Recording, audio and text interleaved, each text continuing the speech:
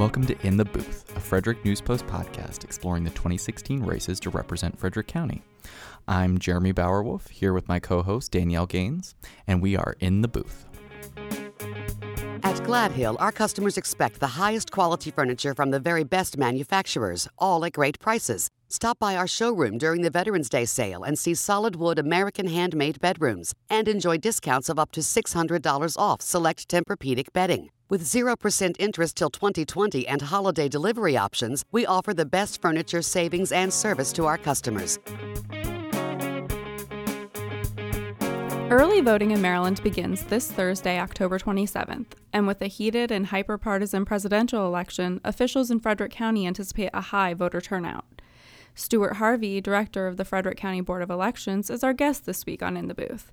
Harvey spoke with us about the security of Maryland's election system, voter trends, early voting, and everyone's favorite, those I voted stickers. Welcome. Thank you so much for being here. Oh, it's very nice to be here, Jeremy.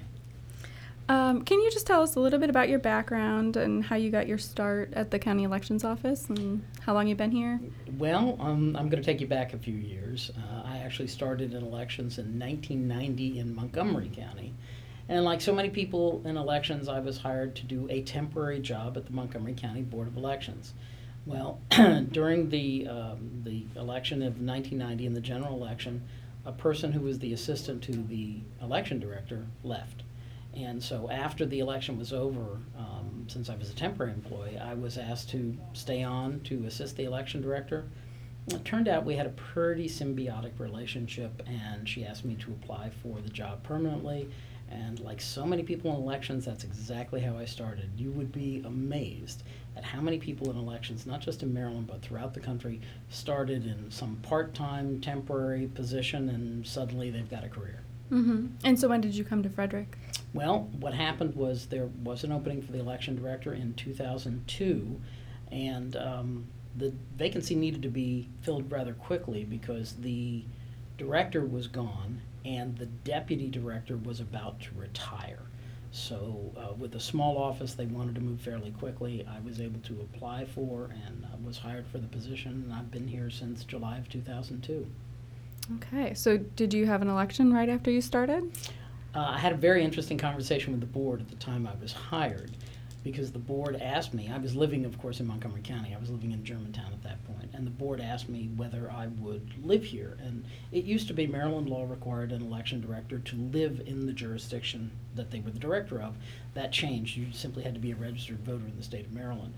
So I could have said no, but what I said to the board was, I don't think any election director can adequately handle the electorate if they're not a part of it, if they don't know the community.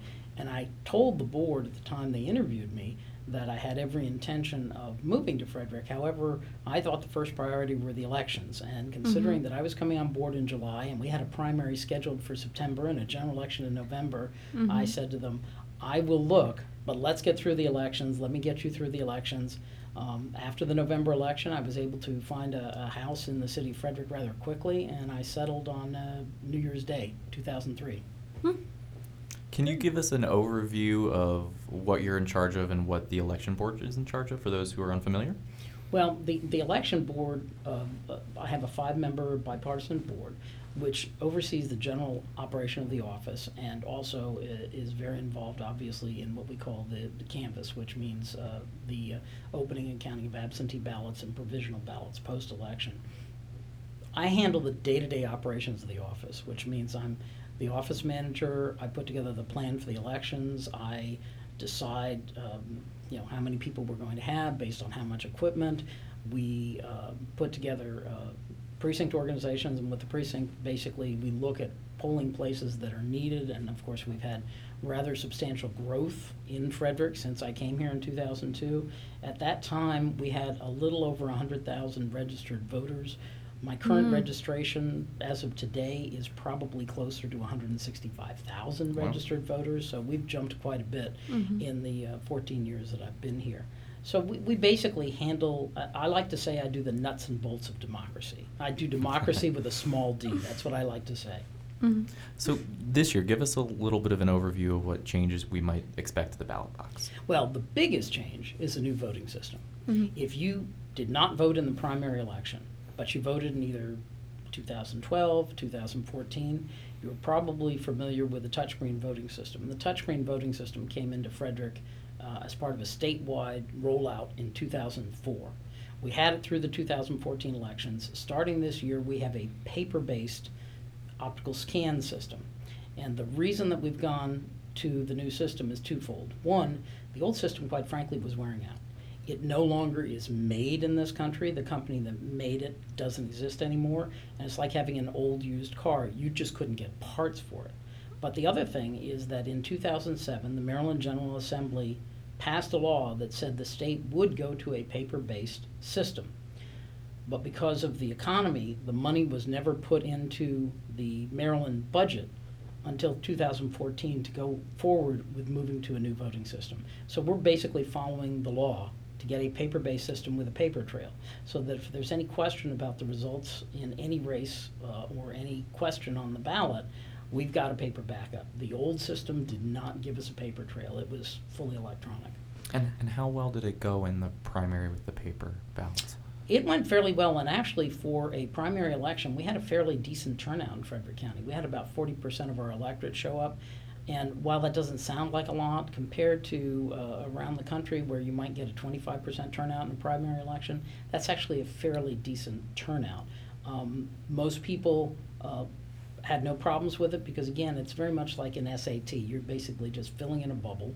It's a two-sided piece of paper, and then it just goes right in the scanner. Now, for those who want to use an accessible device, we have something called a ballot marking device. The voter is given a blank piece of paper.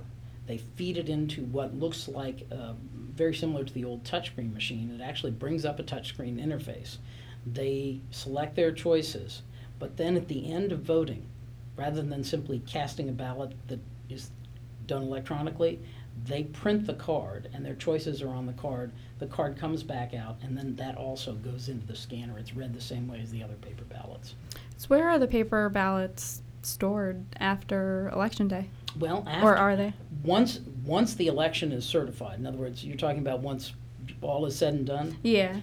By law, we have to keep those ballots for 22 months, and they're stored in our warehouse. And the biggest problem you have with paper is storage.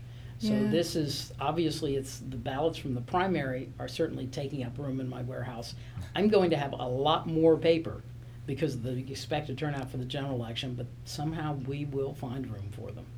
And how many ballot types are there for the general? We actually have 4 ballot styles, but we actually only have 2 congressional districts, and the difference between the ballot styles is just the congressional districts. The reason we don't only have 2 ballot styles is that we have one location that has 4 precincts voting in one location, and the only way to differentiate between the 4 different precincts is to have 4 different ballot styles.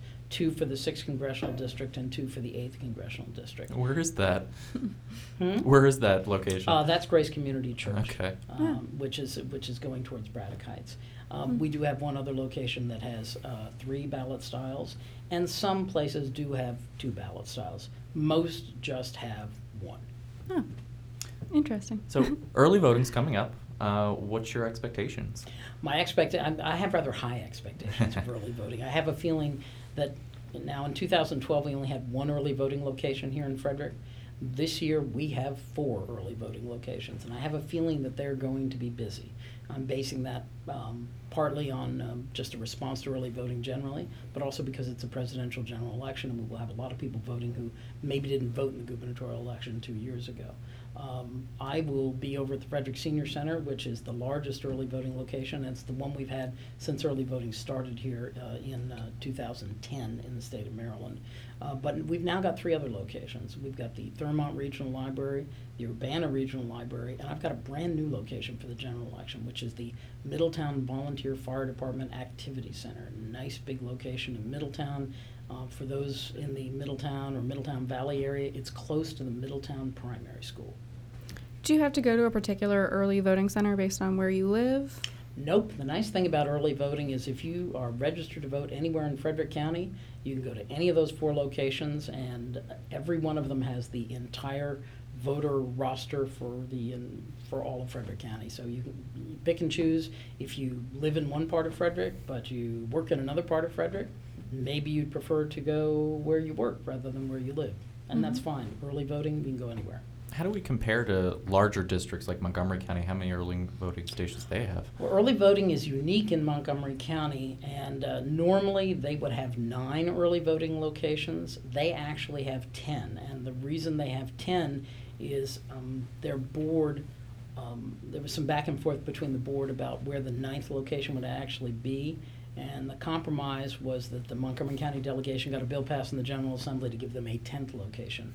The bigger locations, though, in the basic law, for example, Prince George's County is going to have 9 early voting locations. I think Baltimore County is going to have 9 early voting locations. Anne Arundel County, I believe, has 5. Baltimore City has 5.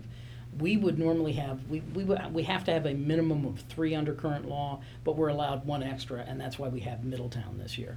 Oh. Do you have any advice for people on beating the crowds at the early voting centers? I would say the best time to go to early voting is probably not the first day and probably not the last day, because everybody rushes in the first day or they rush in the last day. I would say you've got 8 days. Take advantage of the fact that there are 8 days. Also, the best time to be voting is usually, people rush in when things first open up. We've found that from about midday, even maybe till close, except for the last day, obviously. If you go in, I would say between 11 o'clock and 2 or 3 o'clock, you'll probably have an easy time voting.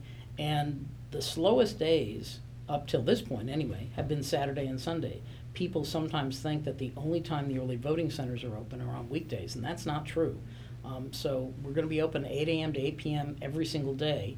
So if you can do it on the weekend, on either October 29th or October 30th, I would say come to the early voting center Saturday and Sunday. We'll be happy to help you.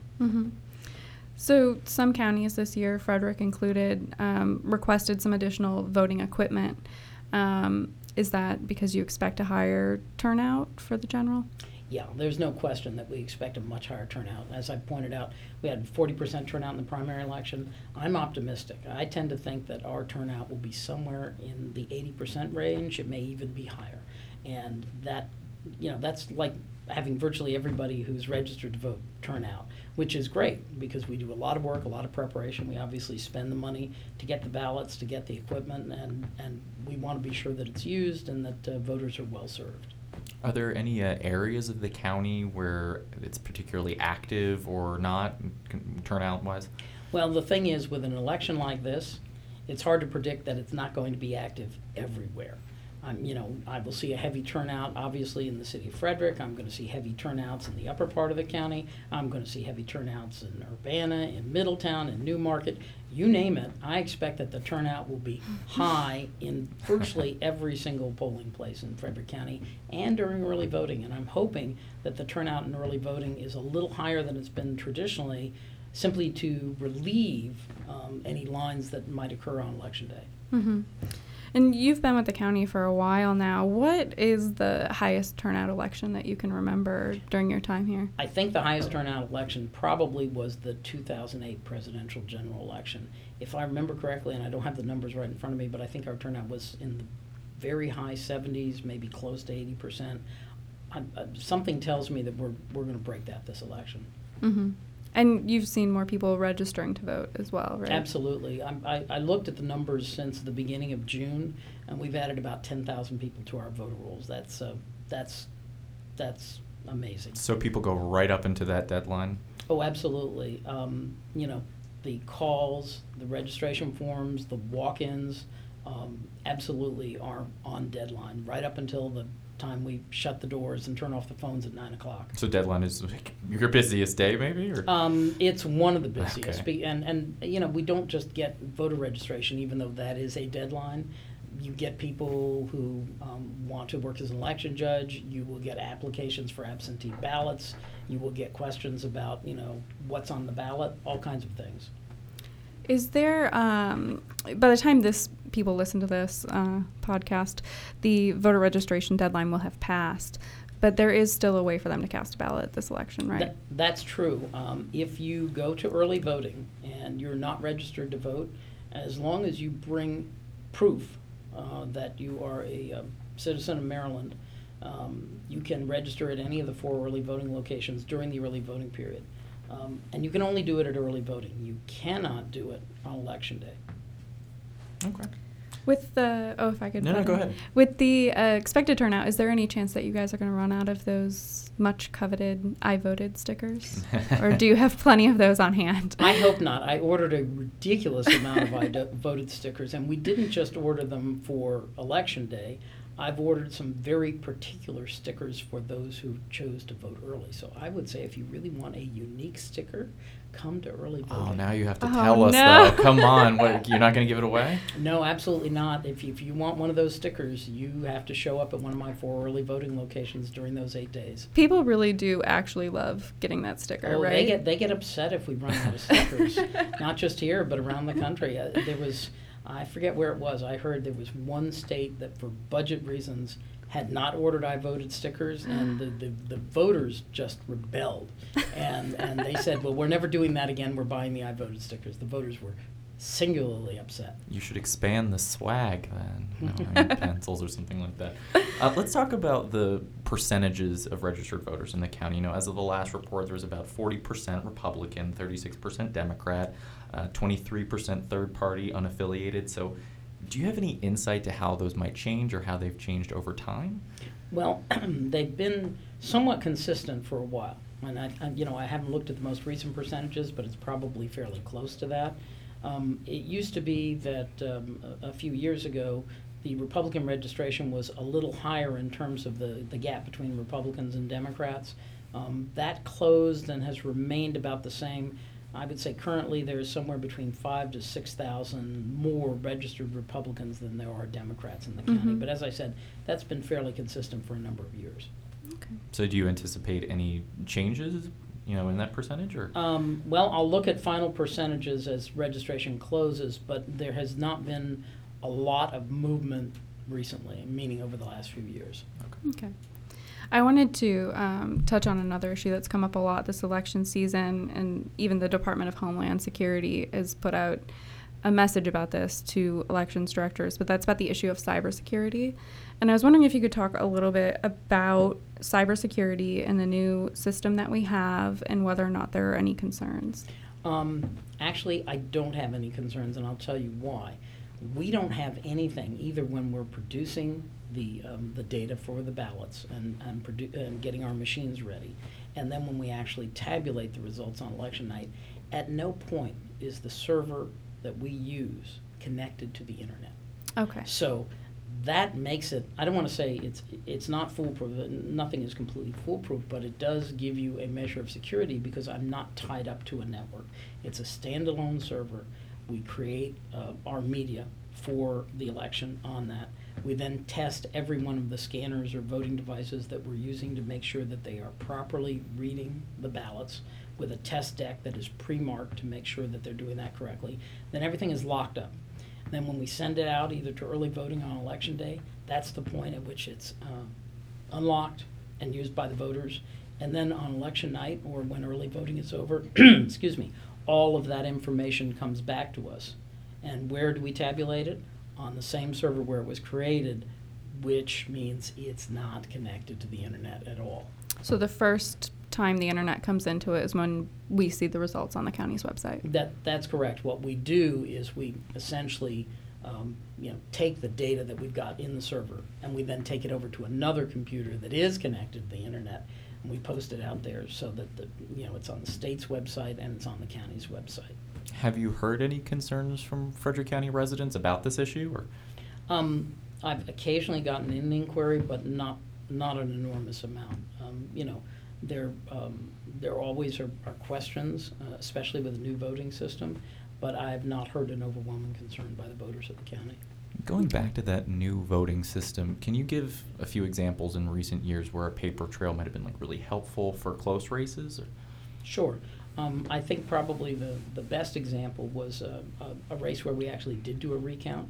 That was the 2010 Republican primary for the House of Delegates in District 4. Actually, I think, yes, it was still called District 4. It might have been called 4A, but I think it was District 4 at that time. And we had a race that was decided by 7 votes after we had tabulated everything between then Delegate Paul Stull and Kelly Schultz, who is now the DLLR secretary in the governor's administration.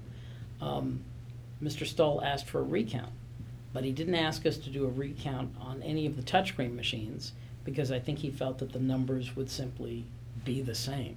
So what he asked us to do was to recount the paper ballots, which were the absentee and provisional ballots in the district. And there weren't that many, and the recount went very quickly, and he was within the margin, so of course this was something the county paid for. But because it was a small district, it took us maybe half a day to do it. He picked up one vote, so it wound up being a 6-vote margin. But my guess is that if we had had a paper-based system, he might have asked us to recount everything in the district. Oh, interesting. What is that margin, when you're talking about a margin, when does the candidate have to pay? The state law says that if the margin between the winning candidate and the losing candidate, or if it's a ballot question between yes or no or whatever it might happen to be, if the margin is within 1/2 of 1%, then there is no cost to the candidate, but they still have to ask for the recount. For example, we had a school board race a few years ago, and the losing candidate was in that 1/2 of 1%, and they simply chose not to ask for a recount. Okay. And how long does that sort of a process take? We have, in the past few years in Frederick County, really been having these very tight races. There was a tight race for county council, and you were talking about the delegate race, school board. When it's close, how long might it be before, the last of all of the different provisional ballots and everything are counted after Election Day? Oh, you're talking about the post-election canvases? Yeah, like a too close to call on Election night. Well, I think 2014, you mentioned the county council race. We know that it was very close on election night.